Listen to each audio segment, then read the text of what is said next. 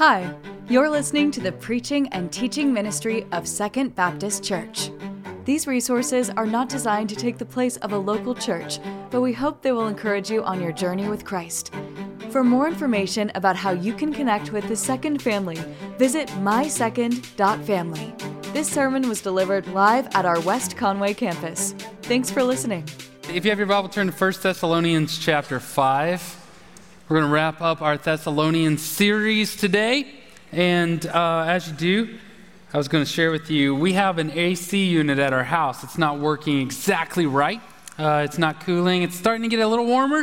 We turn that thing on, and it's not cooling the way that we wanted it to. So Jackie called the AC folks, and we discovered there are two sorts of calls you can make, two appointments that you can make. The first one is a maintenance call, all right? You can schedule them to come out and do a little maintenance, and that will be, it's not broke. We just don't want it to get broke. So come out and look at it, right?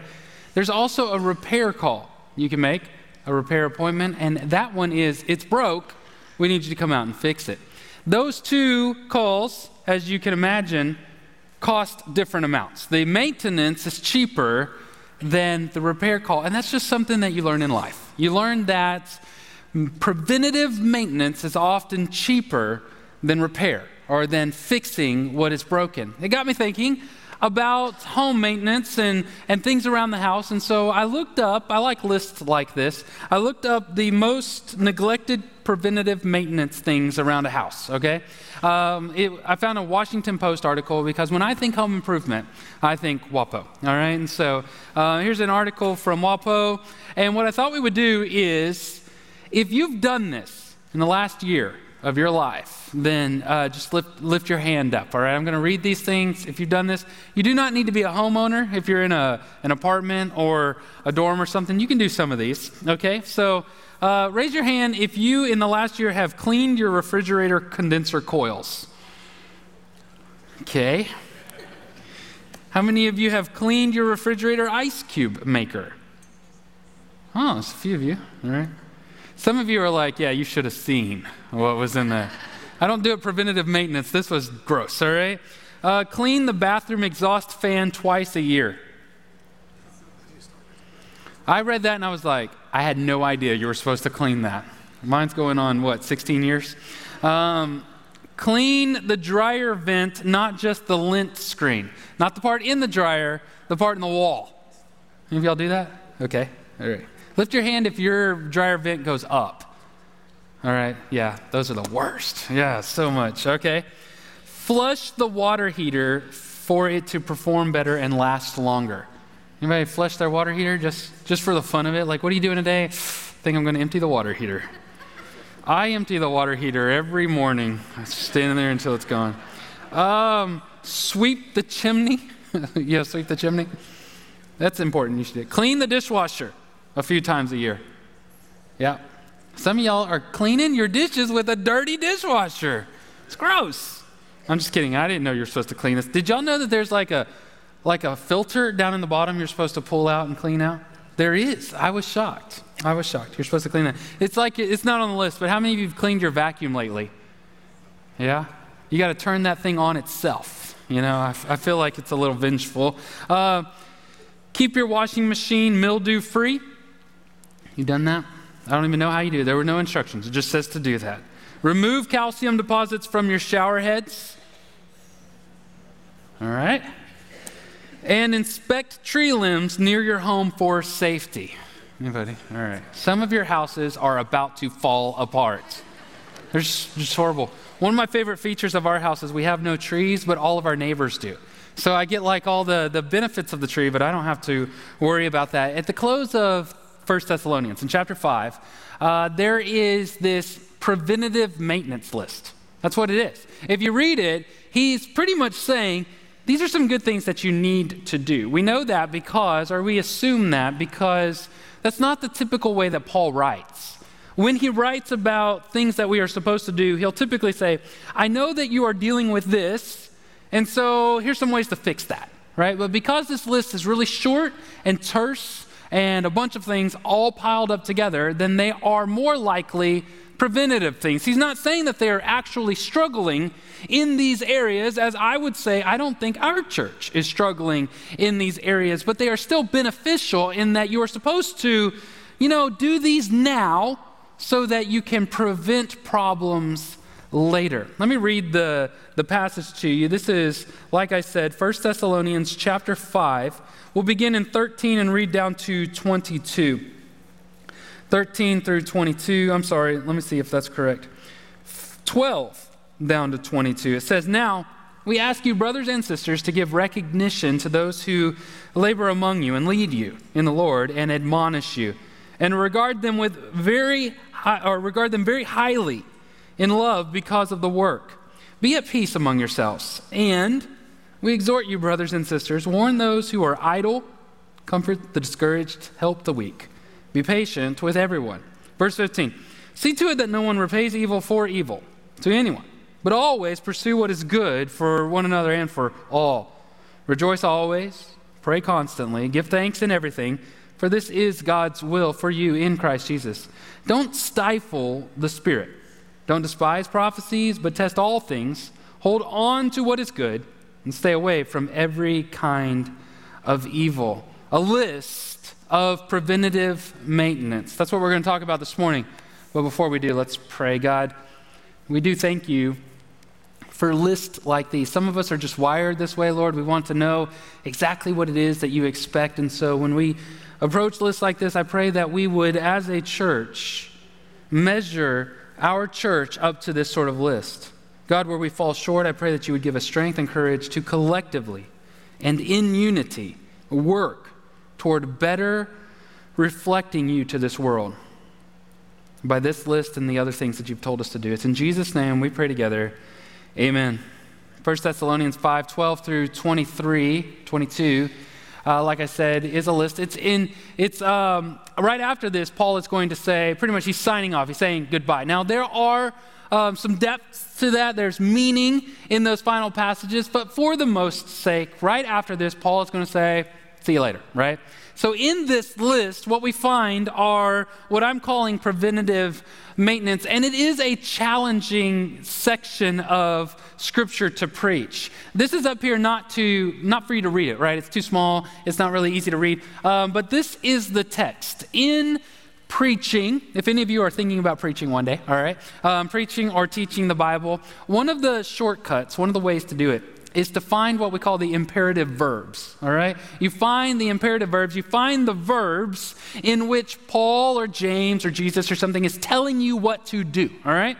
And you find that, and then that's the point of the sermon, right? Paul says to do this, and so we preach and say, hey, Paul says to do that. The challenge with this text, as you can imagine, is that there are 15 imperative verbs in this text right here. All of the red words there are imperative. The two green verbs are not imperative, but they're still commands, all right? So this is 17 commands. So are y'all ready for a 17-point sermon, all right? That's what this would be typically. But I didn't want to do that to myself nor to you. And so what I did was I kind of looked at the text and I was trying to find some sort of common thread, some sort of common way to understand what Paul is talking about here. And what I came up with was give, the word G-I-V-E, give or generosity. Give or generosity. All of these have to do with generosity. And then furthermore, if you step back that way, you can sort of start to lump them together in categories, into groupings that have similarities to them. So with the theme of generosity or with the theme of giving, there arises 5 categories, all right? So this morning, I have for you a 5-point sermon, which I know that if I had started that way, you would be like, oh, my, 5 points, this is going to take forever. But it's not 17 points, all right? So count your blessings, all right? So the first one here is in 12 through 13. Now, that's Paul, Silvanus, Timothy, the apostles, we ask you, brothers and sisters, to give recognition to those who labor among you and lead you in the Lord and admonish you and to regard them very highly in love because of their work. All right, so we need to start by talking about church leadership. It does sound a little self-serving for me to tell you to respect the leaders in your church, to put some respect on my name. That is essentially what Paul is saying here. And I honestly did think about skipping these two verses. I was just going to skip them and start in the next parts, because I thought about standing up here and saying, hey, y'all read the first part there and apply as you see fit. And here's the rest of it. But as a Bible preacher, Bible teacher, you're not allowed to just randomly skip things that make me feel uncomfortable. So here's what Paul is teaching the Thessalonian church to do. Preventative maintenance, you need to give respect to the leaders of your church. Give respect to the leaders of your church. He says that they labor, which means to work to the point of exhaustion, that they lead, which is similar to shepherding, that they're out front, they're going to take the bullets first, they're going to hear all of the complaining and hear all of the gossip and hear all of the pain, try to lead forward, and that they are to admonish, that these people are going to admonish. Admonishing means to correct somebody that does not want to be corrected. If you have a coach, let's say, like a basketball coach or a weight loss coach or something like that, you're going to the coach, to the person, to instruct you in something that you want. You want to play basketball better, so they tell you you need to dribble this way or dribble with this hand or pivot in this regard, and so you do what they say because you want to do what they say. Admonish means you don't want to do what they say. So part of my job description is to stand up here and tell you what you don't want me to tell you. That's important. Because sometimes people will leave churches because they thought that the preacher didn't make them feel good about themselves, right? It's literally part of our job, all right? Now, I'll hear people come out and say something like, well, you really stepped on my toes today, or you were kicking me in the shins, or that sort of stuff. And I never want to do that. I don't want you to leave or feel bad about yourself, and I hope that you do not feel bad about you should not ever feel bad about yourself. There is no condemnation for those who are in Christ Jesus. You ought to, though, think, but I could do better, all right? So that's kind of the point to say, admonishment. Jesus loves me right where I am, but he loves me enough not to keep me here. The labor, the lead, and the love is to these people who do this, your pastors, your preachers. You are to give them recognition and to regard them very highly in love. Recognition, think about like recognizing somebody. You're like walking through Toadsuck and you see somebody and you're like, oh, I didn't even recognize you with the mullet and the overalls. That sort of stuff. You just don't recognize people. You don't see them for who they are. The Bible tells Paul tells the Thessalonian church there that you are to recognize, to see your leaders as they really are. Not in some sort of like shiny, holier than thou, up on a pedestal sort of way, because that's not how we really are. We're just normal people with normal families, normal fears and anxieties and desires, all that sort of stuff. So you recognize them as they really are, and you regard them very highly in love. Now, I think most churches do respect their pastors. I think our church respects me and Pastor David. But the key here is in love. The key here is in love, that you would respect them not out of duty, meaning that I have to respect them or lightning's going to strike me, but I respect them because I love them, because I have made a conscious decision to sacrifice on their behalf. Recognize and regard and love. These both push against the very fiber of who we are today.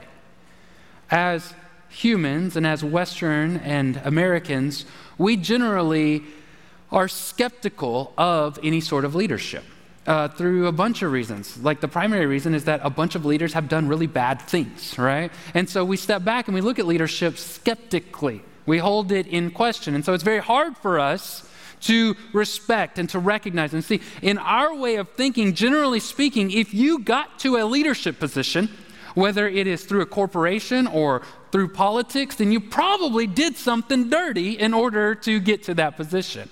That's just sort of the base way that we think of leadership. And so this really challenges us to step back and to regard and respect our church leaders. For one reason, because God established them, put them in place. We as Baptists believe that God's will for our pastor is revealed through prayer and the confirming vote of a church. That if a church is in unity on this decision, then that is God, through the Holy Spirit, confirming this decision. We practice that. We do that. So then we ought to, if we believe that's how God selects leaders, then we ought to respect them for not only their position, but also for what they do, right? These things that are mentioned there. I find that most churches will disrespect their leaders in two regards. One is a past and one is a present. In the past regard, they will tend to disrespect their pastors in that they've had bad pastors before. And so they start to think, well, I've been burned before by pastors. I've seen the ugly side of ministry or pastoring or something like that. Therefore, all pastors are bad in some regard. So what I would say is, to a degree, I see how you get there. I really do. I mean, I've had bad pastors before. I've had two in particular that I worked with. They weren't only my pastor, they were my boss, all right? And so I've had that circumstance, and I can see how you could start to feel that way. But what we need to do is be very careful that we are not taking the guilt of someone else and unfairly putting it on the shoulders of someone who wasn't here, didn't do it, doesn't know. That sort of scenario. So that's a regards to the past. I can see how we get there, but we ought not stay there. And then there's a regards to the present, this unreasonable expectations. And everybody deals with unreasonable expectations. I'm not saying that it's unique for pastors. It's just that on some regard, one in particular, is that somewhere along the lines, we have begun to think that pastors know everything. Like we talk directly to God in the morning. There's a daily briefing. I let him know about you and he lets me know about you, and we're sharing this kind of stuff. And I'm telling you, it is true. I actually posted this week. Almost always, the pastor is the very last one to know. Almost always. Either people were too nervous to tell me because it involved somebody's sin, or they don't want to bother me, right? I hear this a lot. And so they don't tell me. And I'm walking, just happy all through life. I don't know that they're mad. I don't know what they said. I don't know this sort of stuff. Sometimes people will come up to me and say, did my wife tell you that I'm struggling with that sin before you preached that sermon? And I was like, no, she didn't tell me. And they're like, well, then how did you know? I said, I didn't. Until right now, this is when you confessed to me, I don't know. On that post, a friend of mine said something along the lines of, he says, I'll often say in my sermons that I'm just shooting down a dark hole. It's not my fault if you crawled down there, all right? And so that's a lot of how preaching goes, okay? I promise you. I want to say almost never am I preaching at something. I'm not. And I don't know any preachers that are. We're just preaching what it says, all right? If it hit you, that's you and the Holy Spirit, all right? So there's this past guilt we'll put on. They have to answer to past bad leadership. Or there is a current unreasonable expectations. And like I said, everybody's job, I think a lot of you deal with the same thing, similar things. But particular to this, that's sort of how it goes. Okay, so moving on. From those who are assumably mature, we give respect to the leaders. We move on to the immature. And, Paul says, we exhort you, brothers and sisters, warn those who are idle, comfort the discouraged, help the weak, and be patient with anyone. These three categories of people, idle, discouraged, and weak, could be summarized as the immature. The immature. And you understand these words, idle, discouraged, and weak. All of them don't need any explanation except for maybe idle. Idle, in my mind, is like a car is in idle. It's not moving, right? And so it's not progressing forward. But that's not exactly what the Greek means. It implies more disorder, so therefore it is idle. So it's not a car that's just sitting there. It's a car with no gas, the emergency brake's on, it's not in drive, the door's open, and the hood is missing. That's a disorderly car that is not moving forward. And we all know people like that. Maybe we have been that way in our lives. We just can't seem to get our stuff in order. We can't seem to be organized or to do what we need to do, and so therefore we're not making any forward progress. All of these, Paul is essentially saying, are immature. They just haven't developed yet. And so what he says is, be patient with them. Give them some time. It takes time to learn, to grow. Now, discouraged doesn't necessarily mean that you're immature, but we all know that the immature are more easily discouraged. So that's kind of the idea that he's saying here, that patience is the key. Listen, it took you a long time to be as perfect as you are, all right? So give other people at least half of that, all right? At least half of that time. Mahatma Gandhi says that to lose patience is to lose the battle. I find that interesting because Gandhi is not a Christian, was not a Christian. And so even outside of Christendom, the reality that patience is so key is important. In Ecclesiastes, it says the end of something is better than its beginning. Patience is better than pride. Be patient with those who are immature or weak, might be another way to say it. So we give respect to leaders. We give patience to the immature or the weak. And one of the things that we have to keep in mind about the immature or the weak is you don't know how they got that way. Unless it's your own child, you don't know why they end up being so disorganized, or why they end up being so weak in their faith, or why they end up being so discouraged, so easily discouraged. And I know it frustrates you, but at some point you just have to step back and go, I don't really know what's going on with this person. I'm just going to give them some patience. They may have been hurt in some regard, and so they're acting out in a certain way. That's just the reality, right? That's just, if you've ever met a human, this is the point, all right? This is part of it. So we move from those who have possibly been hurt to those who hurt. See to it that no one repays, gives evil for evil to anyone, but always pursue what is good for one another and for all. No retaliation. You're not supposed to be paying back somebody else who has done you wrong by doing wrong to them. Instead, you need to give them grace. Give grace to the ones who have done you wrong. You did God wrong, and He gave you grace, all right? So give grace to other people. Pursue what is good for them. This is similar to what I was saying last week. It's not enough just to not. So somebody does you wrong, you didn't do them wrong. It's not enough to stay there. You need to then do them good. You need to give them the good. You need to give grace. I was in a conversation with a young man one time who I would not say is my friend. And in the text message between us, he actually texted this to me, so I went back and looked at it. He says this: if you have a score to settle, I certainly wouldn't judge you. To which I responded, I don't have a score to settle. I am a Christian. We don't settle scores. And I believe that. And I want to encourage you in that way. Listen, followers of Christ, we don't get back at people. We don't settle scores. We don't repay. God is the judge, and He will judge the living and the dead. We act in love. And as you well know, that love keeps no account of wrongs. Does keep text messages though, but does not keep account of wrongs. Now, God has told us to be forgiving. God has told us to be kind, but He did not tell us to be foolish.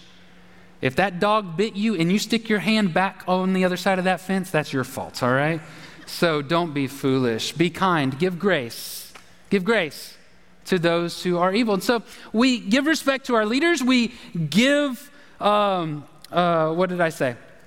To the immature, we give patience, and then we give grace to those who have done us wrong. And then he shifts his mindset here a little bit to religious things.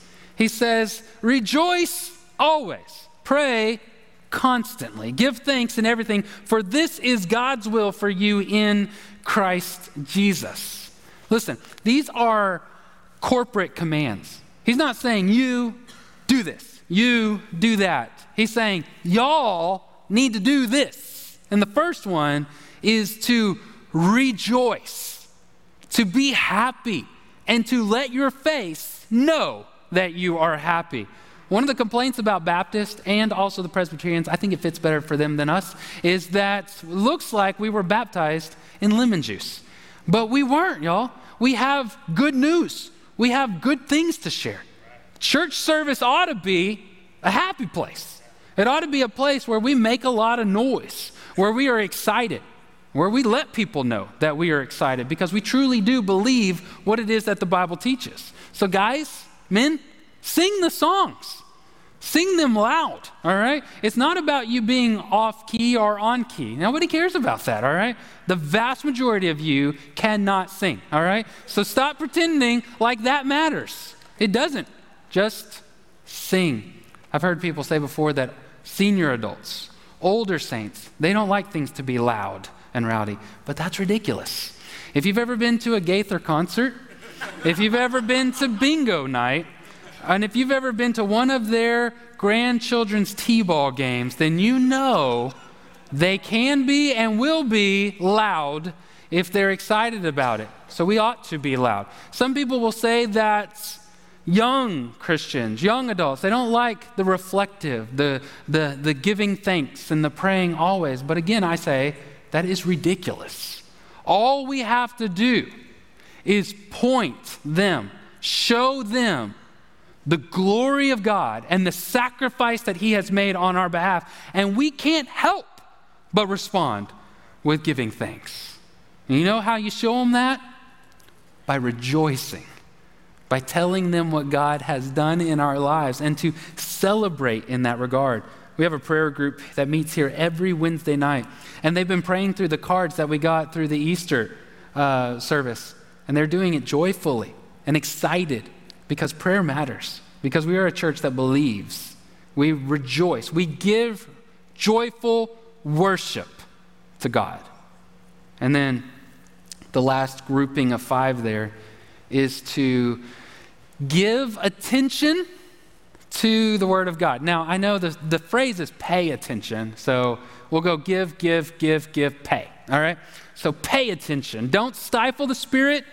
Don't despise prophecies. Now, prophecies, I know a lot of us think that prophecies mean, and behold, I had a vision and there was smoke and scary things. That's prophecy, that is.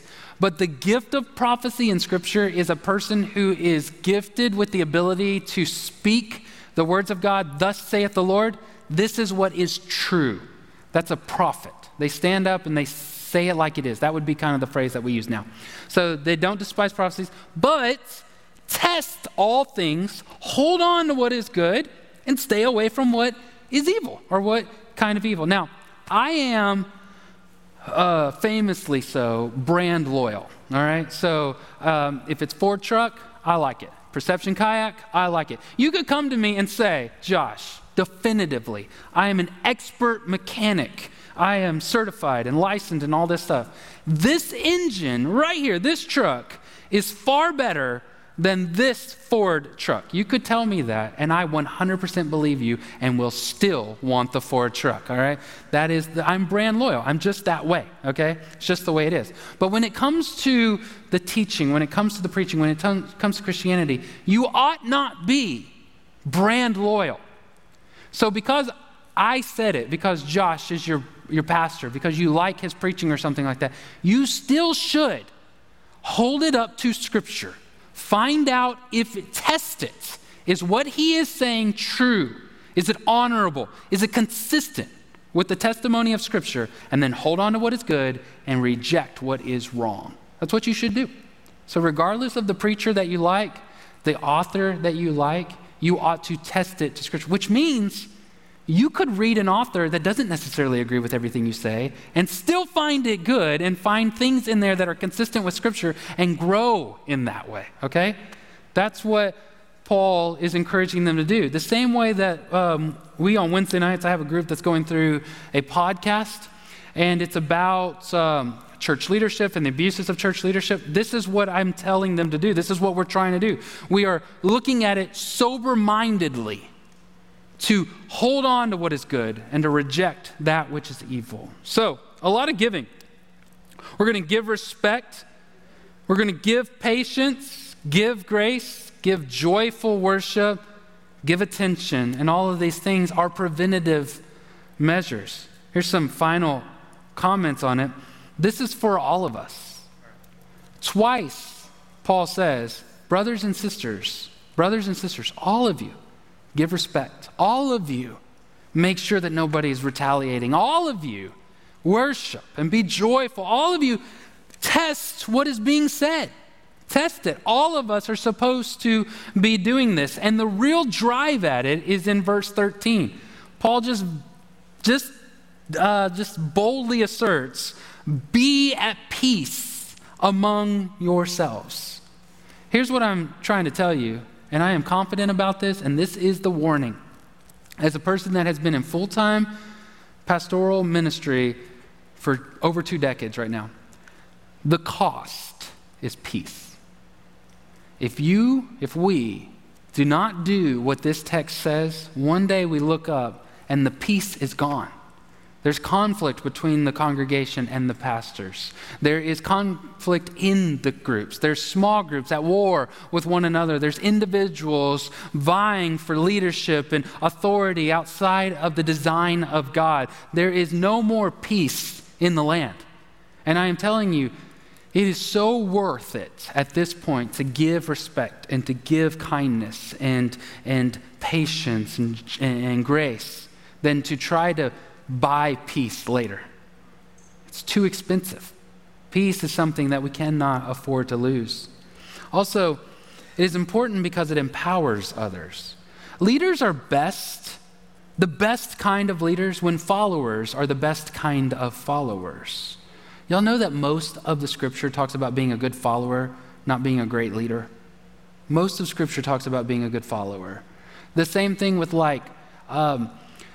the immature become mature as we give them patience, room to mess up, guardrails in order that they don't hurt themselves, but at the same time we're going to help them figure it out.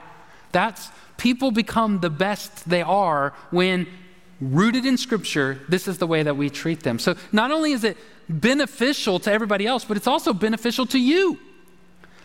By God's design, He has given the church a form and a function of leadership. It's His design. It's the way that He planned it. And so leaders are a good and gracious gift from God.